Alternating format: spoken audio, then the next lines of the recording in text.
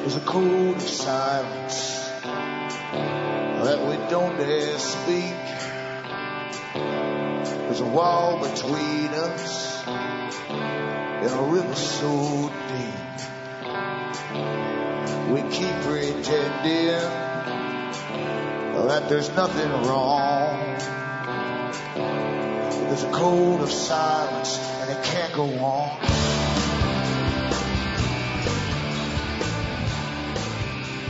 Hi folks, I'm Alan Watt and this is Cutting Through the Matrix on April the 4th, 2012.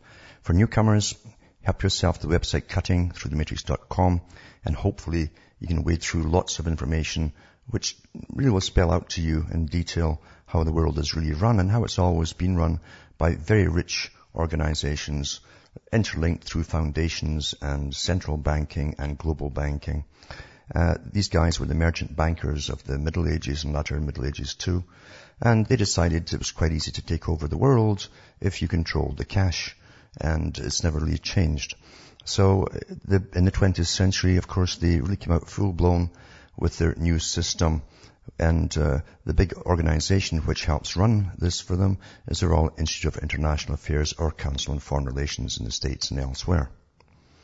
So help yourself to the audios and you'll get the names of different authors and with their books that explain this to you, written by the big boys themselves, this ordered planned society they're bringing us all through and into.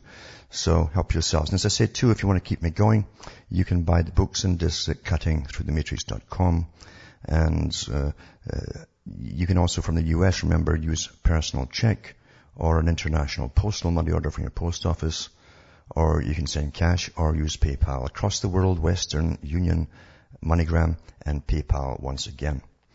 But really, I chronicle really what's happening today and go back into the writings of big players for this organization who wrote their memoirs or lots of books on their agendas. Stuffy stuff, really, that people didn't want to read. And they lay on their shelves for a long, long time in their libraries. I was just amazed to go into the library and find out that even books like Tragedy and Hope and things like that hadn't been read for about 30 years. It's astonishing. And yet they lay out the whole agenda for the populations of the world, including a global governmental system and so on. And lots of other books too by the big players. You know who they are because they appear once in a while on television. The guys who are the technocrat type, the ones who have more power than politicians, go across the world. They're not elected into their positions and they can do as they wish. They get the big jobs done without bothering about democracy or people's rights, like Kissinger and the Brzezinskis. And even old David Rockefeller himself goes across the world in his 90s giving speeches at global meetings about the same agenda he's been on about for all his whole life, in fact. They never stop. They never stop because they're dedicated as a religion, basically. And they have the whole world's web system set up with their organizations, all interlinking together. They've covered every aspect of society, from education onwards, and all the new kinds of education they're getting to, always preparing the next generation for the world that is ordered to be brought in, that they will live through in their lifetime. So they'll adapt to it very quickly, thinking it's all quite natural, as we all did as well. So you got to really go into archives to get any truths at all about the system that works upon us. Again, too, even the regular media is all owned by the members of the Council on Foreign Relations or Royal Institute of International Affairs. Always has been for 100 years. And their job is to prepare you generally, to give you a good story. It's to prepare you for what's coming so that you'll adapt almost subconsciously to it before it happens. And you'll behave in the way that you're trained to behave, which is to succumb to it, accept it, adapt to it, and just put up with it. The mainstream also gives you lots of trivia to divert you from what's really happening. When you see a blitz of trivia, it's because something big is happening somewhere and they don't want you to find out about it. We're really, really managed very well in this scientific controlled society. Back with more after this.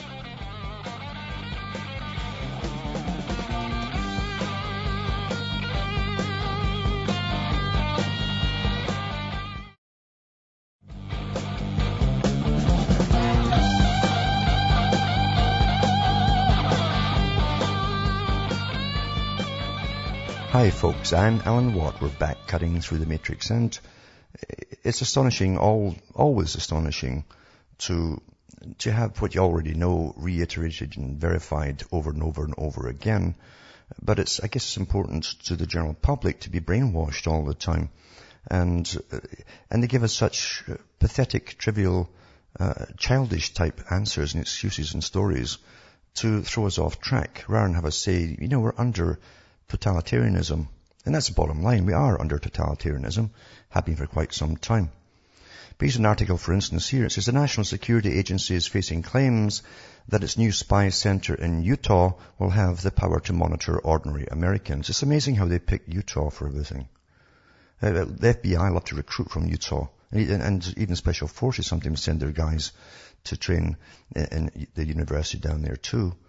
But anyway, it says intelligence expert James Bradford, or Bramford it is. So right away you've got an intelligence expert, supposedly called James Bramford, recently interviewed a whistleblower who claimed that the NSA has software that is able to search through the emails, phone calls and texts of US citizens in an article published in Wired magazine. Now, how many articles over the last few years have we seen where they've admitted the same thing in the mainstream? How many times, really? You're taught over and over that you're being watched, listened to and so on. Everything recorded and kept, yada, yada, yada. It says, but Mike Baker, a former cover field operations officer for the CIA, told Fox News that the paranoia surrounding the billion-dollar project was understandable, yet exaggerated. See, it's all exaggerated, you understand. Adding that the main problem is the size of the data collection warehouse. It's nothing to do with the fact they're watching and listening to all of you. No. It's just the size of the warehouse that scares you, you see. The fact that they're building a new data center isn't news, Baker told Fox News. They've got several other similar facilities. They'll have quite a few dozen, probably, I bet you. The size of this is what is creating the stir, just the size of it. Nothing to do with you being pried upon, snooped upon, listened to, recorded, and everything else. Right? Once built, the 1 million-foot center will be more than 5 times the size of the U.S. Capitol. 5 times the size, more than 5 times the size. And will use an estimated $40 million of electricity paid by the taxpayer, of course, every year according to one estimate. $40 million worth of electricity. This is quite a deal to land for the electric company that supplies them, eh? But it's all old school tie. But Baker said the scale of the center is perhaps necessary because of the potential threat to the U.S.'s national safety. It suddenly happened, bro. We've got threats to national safety, you see. Number one threat we face today as a nation, frankly, is not Iran. That means all his bosses are liars. It's not actually the war on terror. He's verifying that his bosses are liars. He told the channel. He says it's cyber warfare. It's the daily astounding number of attacks against our government infrastructure and our private sector. The amount of electronic or economic espionage that's directed at our country on a daily basis would stun the American public. So the NSA has both a defensive and offensive requirement. The former intelligence officer said most people's suspicions were unfounded. There's a tendency on the average American to think their life is fascinating enough for the government to want to surveil them all the time, to collect information on them. Well, all the previous articles for the last 10 years have said that, you see. They were all awfully important because they've got us all categorized. Even the Pentagon said they've got a virtual you in their Pentagon system. And by getting all your daily data uploaded, which folk do quite willingly, they add to the personality profile of you, the little virtual reality you, and actually play games on it to see how you'd react in a real life situation. But no, this guy is saying it's all unfounded. Oh, it's all nonsense. Why are you worried about it?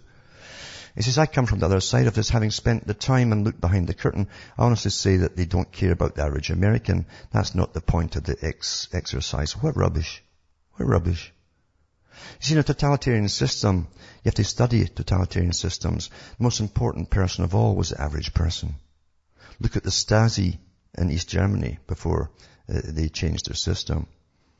They had 1 in 4 of civilians spying on the rest. Everybody is important. Because you see, in totalitarian societies, the most average person can have his little aha moment sort of thing and say something that's true to other people, and it kind of wake them up. It shocks them. You have to make sure that everybody is predictable in a totalitarian system. So what a rubbishy excuse for children. They treat you like children with the rubbish they heap out of the the rubbish pit for the public. And that's what they expect us all to believe. It's just the size of the place, mind you. No. They have to build something 5 times the size of Washington, D.C. To get people trying to hack into government computers. Really? Okay. So, but that's what they feed you, is it? They feed, well, mushrooms, we see the sky once a day when they open the lid and put the dung on us and close it again. Now, while they're doing all this too, that they've got people into this new system of basically portable computing, which is their brain they're talking about. This is Google.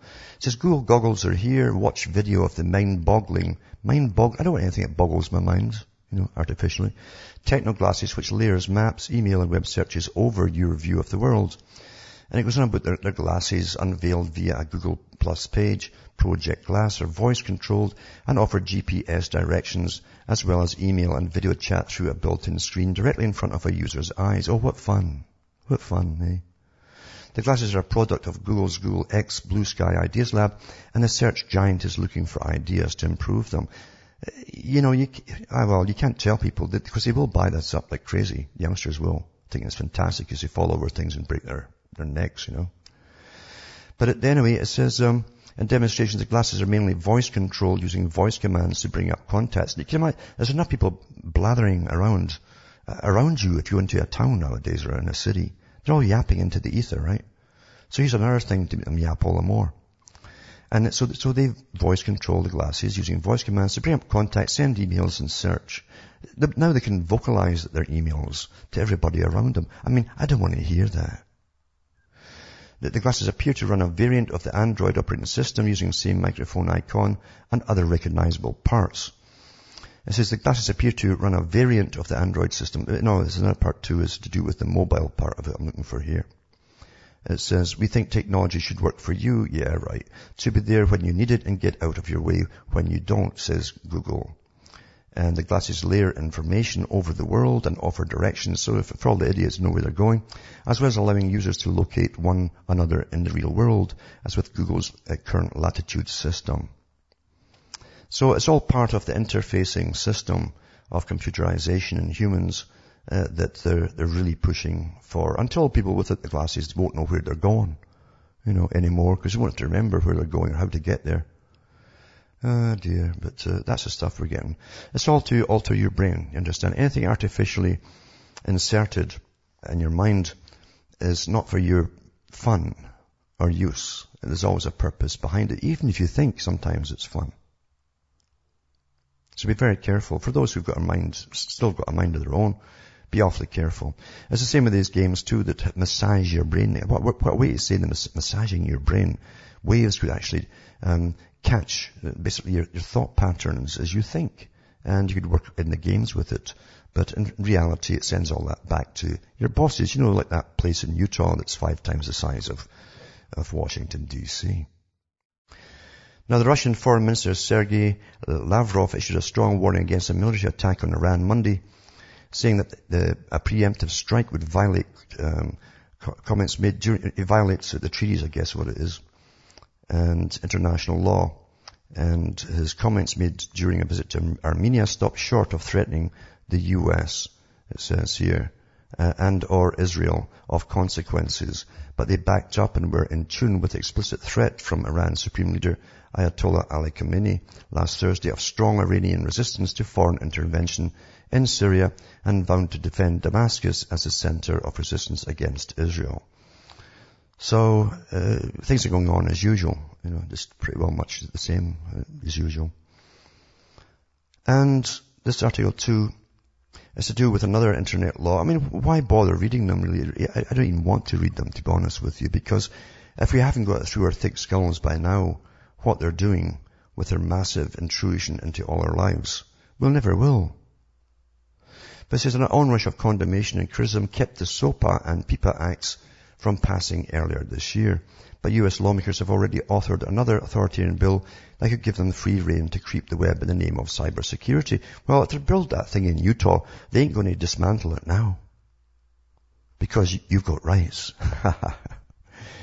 As Congressmen in Washington consider how to handle the ongoing issue of cyber attacks, Some legislators have lent their support to a new act that, if passed, would let the government pry into the personal correspondence of anyone of their choosing. This is H.R. 3523, a piece of legislation dubbed the Cyber Intelligence Sharing and Protection Act. So it's only protects you, so it's okay. Or CISPA for short, has been created under the guise of being a necessary implement in America's war against cyber attacks. So it's not terrorism anymore, and it's not Iran and so on. No, it's actually cyber attacks from, well, people living amongst you. It's all of you.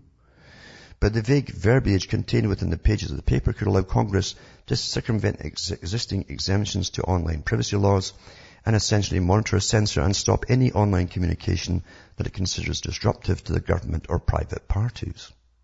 Now, what is disruptive to the government or private parties? That's also any information that's put out containing any truth about the government. It kind of disrupts it. Critics have already come under CISPA for the capabilities that it will give to seemingly any federal entity that claims it is threatened by online interactions.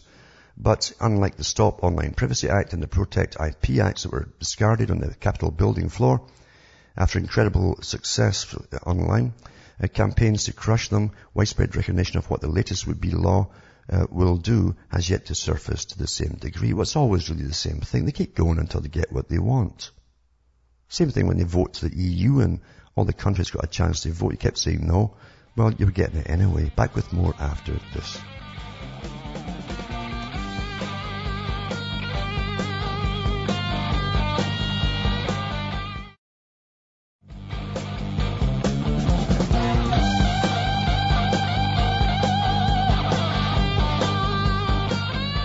Hi folks, I'm Alan Watt. We're cutting through the matrix.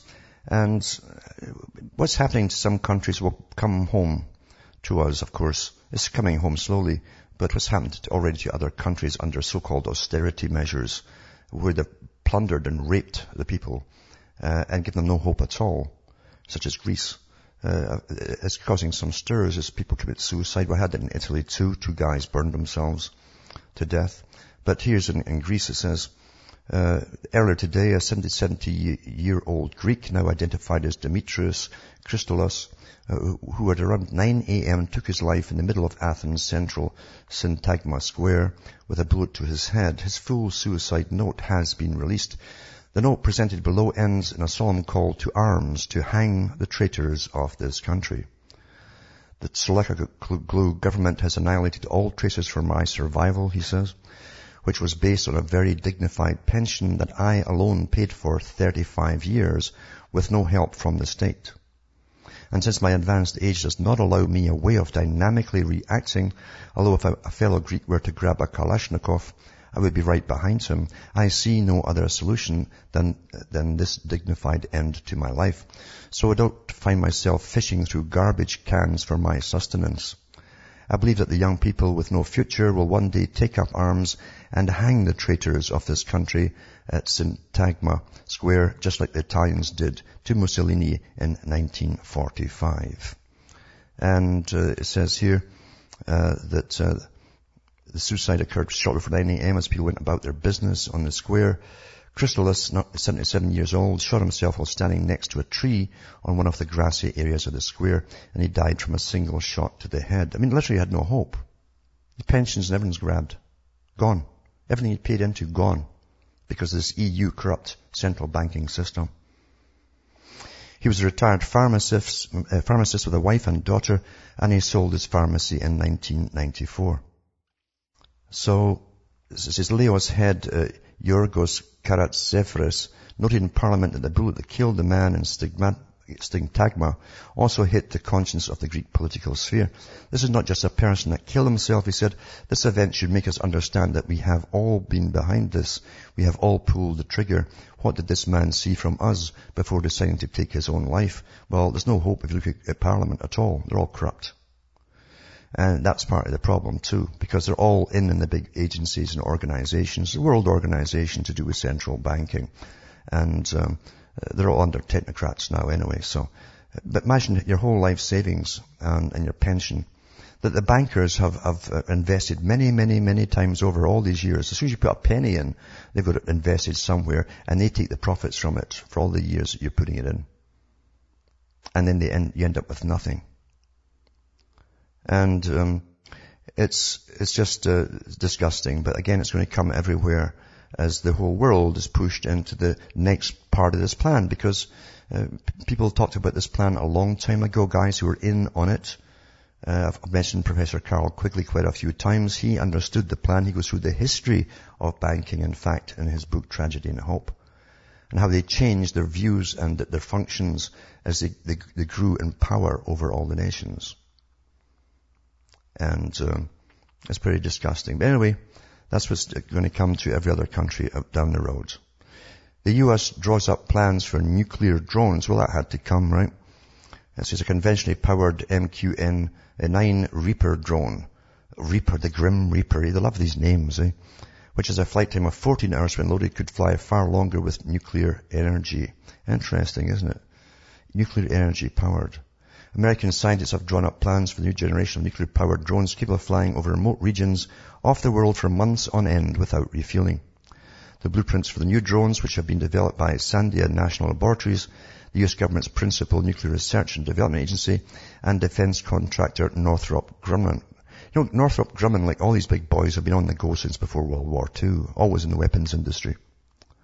They were designed to create flying time from days to months while making more power available for operating equipment, according to Project Summary, published by Sandia. It's pretty terrifying prospects, said Chris Coles of Drone Wars UK, which campaigns against increasing use of drones for both military and civilian purposes. Drones are much less safe than other aircraft and tend to crash a lot. There's a major push by the industry to decrease the use of drones, and both the public and the government are struggling to keep up with the implications. Great contracts you get to kill folk and stuff, isn't it? I mean, it's never ending. You just keep making money hand over fist. And then this article 2, Police State 2012, weapons on police drones coming soon. And it's from the US. It says, when you see this thing in the sky, is it a bird, is it a plane? And actually have a video of this little thing. It looks kind of like a hovercraft, but it's up 20 feet or 30 feet up in the air. It says a bill Congress passed this week makes it easier for the government to fly unmanned spy planes in the US airspace. And the agency projects that 30,000 drones could be in the national skies by 2020. And it's interesting too, there's another article to do with the fact that they now want to arm them. I think it was Houston that first came out with that. Now they've got drones, they want to arm them. That'll be the next step, they said. So, of course the people, they're not interested in you, like that specialist said. No, they're not really interested in you, what you're up to, as they hover over your back garden and watch you with infrared and all the other techniques through your walls. No, they're not interested in you at all. That's why they want thousands and thousands of drones. They're not interested in you. No. Back with more after this break.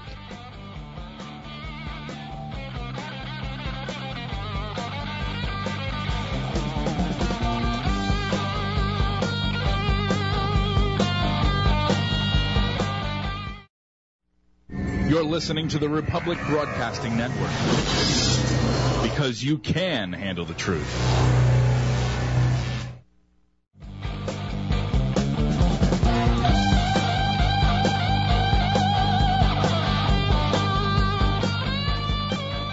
Hi folks, I'm Alan Watt. We're back cutting through the matrix and wading through all the nonsense they give us as news to find some truth somewhere here or there, you see.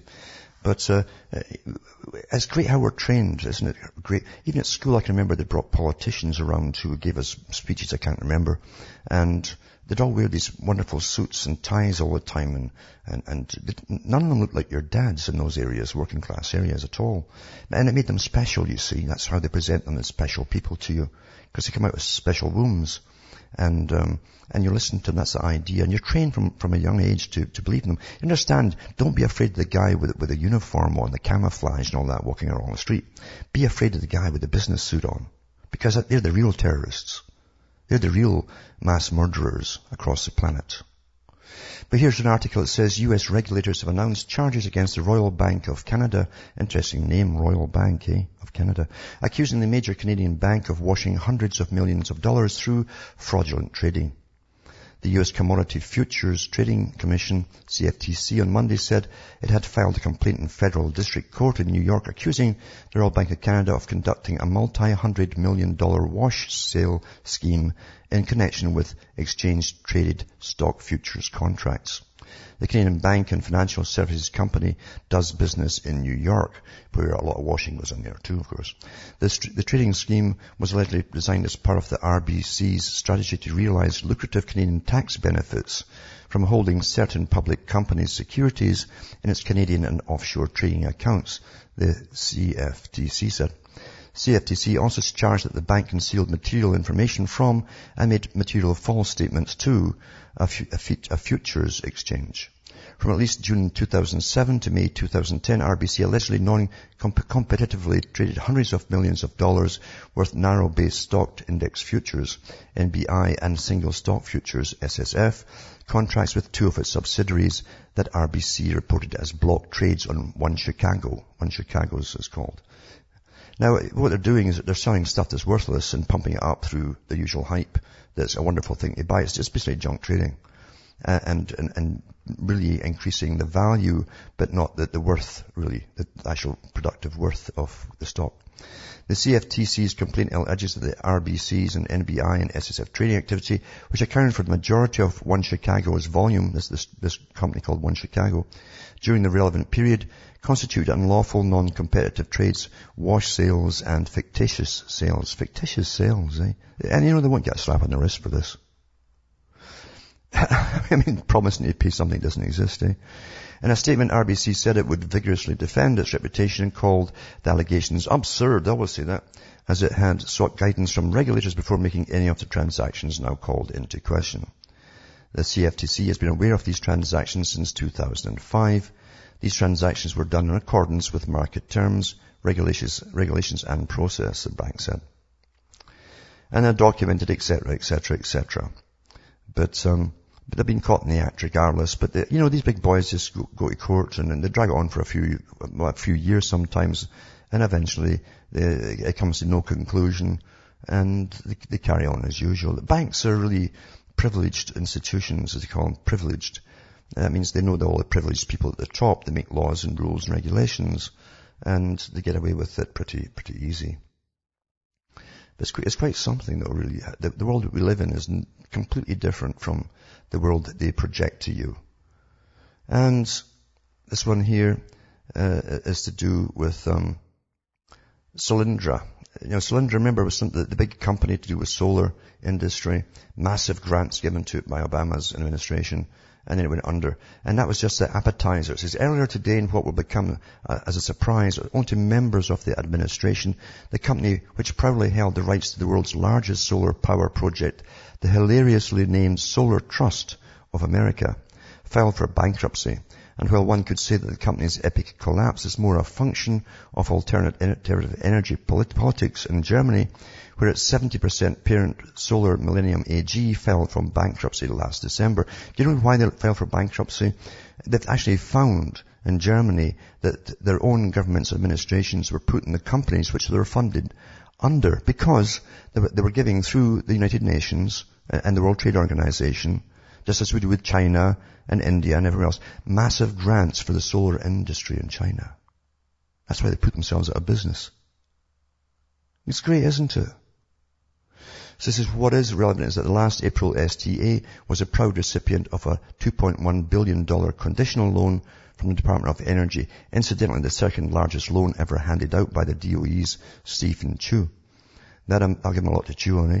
That amount was supposed to be to fund the expansion of the company's 1,000 MW Blythe solar power projects in Riverside, California, from the funding press release. It says this project construction is expected to create over 1,000 direct jobs in Southern California, 7.5 indirect jobs in related industries throughout the U.S., and more than 200 long-term operational jobs at the facility itself. This is the propaganda, they said. It will play a key role in stimulating the American economy, said U.T. Schmidt, chairman of and CEO of Solar Trust of America and executive chairman of project development subsidiary Solar Millennium. Instead, what Solar Trust will do is create lots of billable hours for bankruptcy attorneys at $1,000 an hour. That's what it costs for these bankruptcy attorneys.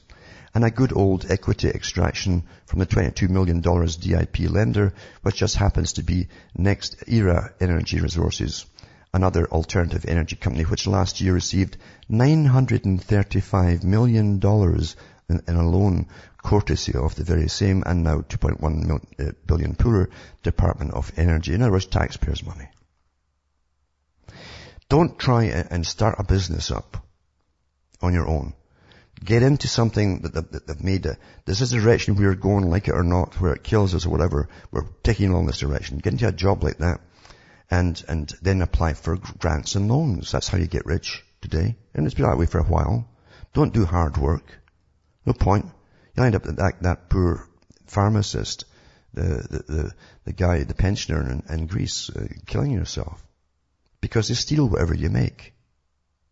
They steal it from you. Theft is theft. Stealing is stealing. I don't care how they verbalize it. It's stealing. Look at things as they really are. And because the government's the biggest gang in town, they think they can get away with it, you see. And now I want to go back to a couple of articles here. A History of Banking and Money by Carroll Quigley, Tragedy and Hope. It says the powers of financial capitalism had a far-reaching aim, nothing less than to create a world system of financial control in private hands, able to dominate the political system of each country and the economy of the world as a whole. The system was to be controlled in a feudalist fashion, right? By the central banks of the world, acting in concert by secret agreements arrived at in frequent private meetings and conferences. And that's a quote from his Tragedy and Hope, chapter 20. Carroll Quigley was a professor of history at Georgetown University from 1941 to 1976. Now, this is going to show you that he was a high member of the Council on Foreign Relations. He was all for this global agenda. He was also an elitist himself in his way of thinking, superior types, inferior types. And that's why he wrote Tragedy and Hope, not to warn people. He was all for it. He was also the historian for the Council on Foreign Relations. It told us about how they set up wars, even in the 1800s. And they were working to get World War I going back in the 1800s, in fact, by giving lots of articles in the newspapers about how bad Germans were across the world. So here he is. It says he was a frequent lecturer at the U.S. Naval Weapons Laboratory. That's an average professor, right? The Foreign Service Institute, again, that's an average professor, and the Naval College at Norfolk, Virginia. In 1958, he served as a consultant to the Congressional Select Committee, which set up the National Space Agency, the NSA. Below are key experts from the history of money and banking from his masterpiece, Tragedy and Hope, A History of the World in Our Time. And it's got, this article I'll put up tonight too has the chapters that the quotes actually come from. But it says, commercial capitalism, Western civilization is the richest and most powerful social organization ever made by man. One reason for the success has been its economic organization, which has passed through 6 successive stages, of which at least 4 are called capitalism. Each stage created the conditions which tended to bring about the next stage. And he goes from the first stage from self-sufficient agrarian units, and they call them manors. The guy who's in charge of the manor was in charge of the little area, except lords and that kind of stuff, aristocracy. And then he goes on to the third stage, industrial capitalism. The stage of industrial capitalism soon gave rise to such an insatiable demand for heavy fixed capital, like railroad lines, steel mills, shipyards, and so on, that these investments could not be financed from the profits and private fortunes of individual proprietors. New instruments for financing industry came into existence in the form of limited liability corporations and investment banks, which obviously, and this is from me, they also worked with governments because they didn't have the cash. So big projects take cash money from the taxpayer. Since these were soon in a position to control the chief parts of the industrial system, since they provided capital to it, even if they borrowed obviously from the general purse. And it gave rise to financial capitalism. The control of financial capitalism was used to integrate the industrial system into ever larger units with interlinking financial controls. This made possible a reduction of competition with a resulting increase in profits. You always eliminate competition, you understand. And that's what they still do today. They eliminate any way they can. That means every way they can. Competition. And it says, as a result, the industrial system was soon found that it was able to finance its own expansion from its own profits, and with this achievement, financial controls were weakened, and the stage of monopoly capitalism arrived. In its fifth stage, great industrial units working together either directly or through cartels and trade associations were in a position to exploit the majority of the people. So it says exploit the majority of the people, right? The result was a great economic crisis which soon developed into a struggle for control of the state. The minority hoping to use political power to defend their privileged positions, the majority hoping to use the state to curtail the power and privileges of the minority. This dualist struggle dwindled with the rise of economic and social pluralism after 1945. That's when they had the Bretton Woods Agreement and all the rest of it, and brought in their new central banking systems across the world under the Bank of International Settlements. The primary goal of capitalism, it says, it provides very powerful motivations for economic activity because it associates economic motivation so closely with self-interest. But the same feature, which is a source of strength in providing economic motivation through the pursuit of profits, is also a source of weakness owing to the fact that self-centered a motivation contributes very readily to a loss of economic coordination. Each individual, just because he is so powerfully motivated by self-interest, easily loses sight of the role which his own activities play in the economic system as a whole and tends to act as if his abilities were the whole, with inevitable injury to that whole. Capitalism, because it seeks profits and as its primary goal, is never primarily seeking to achieve prosperity, high production and high consumption, political power, patriotic involvement or moral uplift. Any of these may be achieved under capitalism, and any or all of them may be sacrificed and lost under capitalism, depending on the relationship of the primary goal of the capitalist activity, the pursuit of profits. But he actually goes on to talk about how they got together, these big central banks that were created and forced upon the countries, of course, in advance to joining up together under the Bank of International Settlements. And the Bank of International Settlements meets quietly every year, closed-door sessions of the rich men of the world, and their goal is to control the world under using money as a form of control and putting more power into their own hands as they take over control of the entire planet. So I'll put these links up tonight, and you can wade through them at your leisure, because it's from a guy in the know who worked with them, he was on board with them, he was a member of them, and the historian for all the things that they were up to. The official historian, and he got access to their archives. Very few did. The person who introduced him to the archives was Zimmerman. Zimmerman was a communist, and something else as well, but he was a communist, and he was a guy who introduced him into the archives system. Zimmerman was also one of the personal advisors to Winston Churchill, even though it says Winston Churchill hated communists. Strangely brought Zimmerman on board. And Zimmerman wrote the Communist paper. He was in charge of the Communist paper for the UK. Anyway, that's how they all are at the top. There's no reds, no blues or whatever else. They're all one big con game for the public. But I'll put this one up as well, as I say, and you can have a little gander at that. And here's an interesting article too, to do with, everyone's heard, I'm sure, of Morgellons disease. A few people came out with it's even been on mainstream television, about these strange nanofibers that seem to come out of people's bodies. Now, you do have nanoparticles in your body naturally. That's a lot of particular little critters move through. They can move through the cells, between the cellular space, in fact.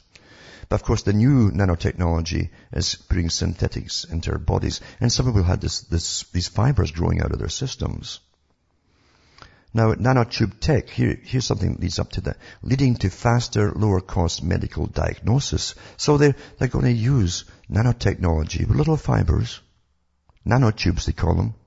The first time these nanotubes were mentioned was by Teller, who invented the H-bomb back in the 50s.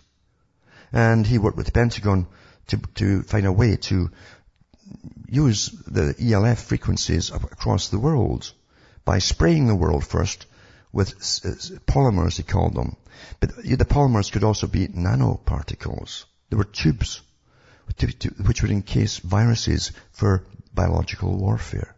It goes way back, So tapped in the external power of carbon nanotubes to increase the speed of biological sensors, a technology that might one day allow a doctor to routinely perform lab tests in a minute, speeding diagnosis and treatments while reducing costs. The new findings have almost tripled the speed of prototype nanobiosensors and should find applications not only in medicine, but in toxicology, environmental monitoring, new drug development, and other fields. So, this is the research was just reported in Lab on a Chip, a professional journal. More refinements are necessary before these systems are ready for commercial production, scientists say, but they hold great potential. This means that it's already obsolete whenever they give this to the public or announce it. It's obsolete at a higher level, you see.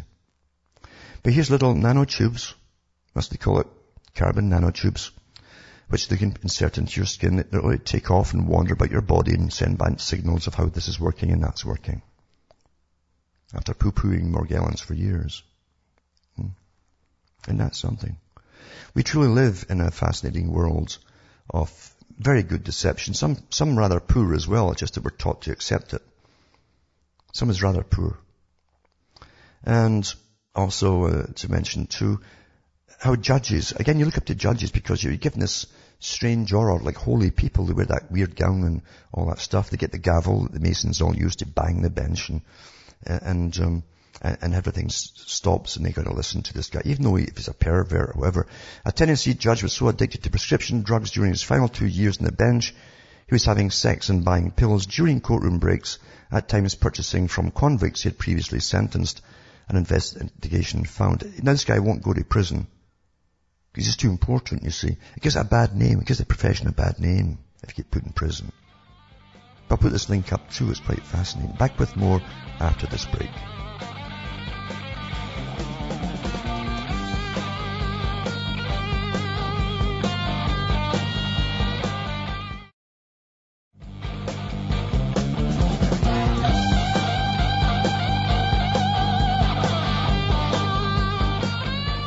Hi folks, I'm Alan Watt. We're back cutting through the matrix and we've got Joe from California on the line. Are you there, Joe? Yeah, Alan, can you hear me? Yes, I can, yeah. I just haven't listened for a while, so I don't know if you've commented at all recently about this movie that's been out recently. It's been getting so much hype, this Hunger Games movie. The whole concept of the story, I just was told about it. I'm surprised there's not any protest against the movie. I mean, you've got basically children killing each other at the behest of adults for their entertainment. That's my interpretation of it. It's pretty dark, and compared to other movies that came out in the past that got slammed by critics and social people, people for social reasons, whatever, this one, for some reason, seems to be getting a pass, and I just was wondering if you had any comment on it. Yeah, it's like a lot of other movies. This particular one came from a game in Japan. It was called Battle Royale, they called it. And so I guess the boys on this side in the warfare industry decided to use that as a technique too, because in all these movies, they're predictive programming, and it's meant to go for the young people more than the elder people. And they're teaching it in classrooms. They're going through all the discussions in the class, etc. And they're getting this really into their heads. It's to make them think more about living a life of poverty, they call austerity, or this could happen, you see. This is how they're pushing the thing to the children. And they don't care about the older folk. They'll die off. That's just how they always do it. They always go for the young and prepare them for what they're going to experience in life. And to get them to participate as part of the new method of moral relativity. You get them involved in the conversation or the argument in school until they come around to the desired way of thinking, which is the goal of the whole intention of the thing in the first place. So it's to do with overpopulation. They push that. They push this is what it comes to when you don't take care of the planet, etc. And it comes to this when you don't have enough food supply, yada, yada, yada. And so of course, I don't think there's any elderly people in it because they all die off in the movie, obviously, of starvation before the youngsters are left. So it's a totally predictive programming movie, and you can always tell, as I say, as soon when it's launched, they're already starting teaching it. So the toolkits for teachers are already made for them before the movie is launched. So this is an essential part of them growing up. So they'll be hardened to people dying off because of hunger. and they won't care so much. Well, it just had to be that way, and they're old, and yada yada. They're also teaching them the same courses in school to do with how the older generation plundered the planet and had it really too good and left it in a mess. That's also part of the course as well. So again, this stuff goes through the United Nations, who helped get an input in on it, and then it's put out to the public, and it's headed for the youngsters, so that they won't mind when the older folks start dying off first, because after all, their lives are useless, they've destroyed the planet, and they deserve to die. And that's basically it. Yeah. Yeah. I understand this was based on a book that came out about 3 years ago, so it seems like they really sort of got on it real fast to make a movie out of this thing and hype it up and get it out there. Yeah. Yeah, and these books too, of course, it's like the Harry Potter movies. But they always give you a completely fake story of someone either writing in their car because they're homeless or utter rubbish like that. And this has got a similar kind of beginning to it as well. But I've noticed this kind of theme in lots of movies, science fiction movies that they've done, where the future is just the guys in the black gear with the machine guns working for the government, and the peasants living amongst rubble in a post-industrial, post-commercial society. That's a typical theme. So bring children into the fighting, who can be king of them all, and the youngsters really get hooked on this idea. And it's just preparing them for what's coming down the road. Absolutely. Yeah. It doesn't seem like a very bright future for young people in this movie, because they're the ones who are sort of being forced into this sort of, we can do whatever we want with you, and up into a certain age.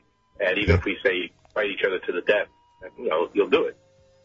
Yeah, that all comes into it. That older people are obsolete. They've got old think. They suffer from old think, and they've had it too good. We'll never see the good days. They had it all. That's what they're taught. It's actually taught in cartoons too, which is shown in school. Massive campaign to indoctrinate the young. But thanks for calling. And from Hamish and myself from Ontario, Canada, it's good night to me. Your God or your gods go with you.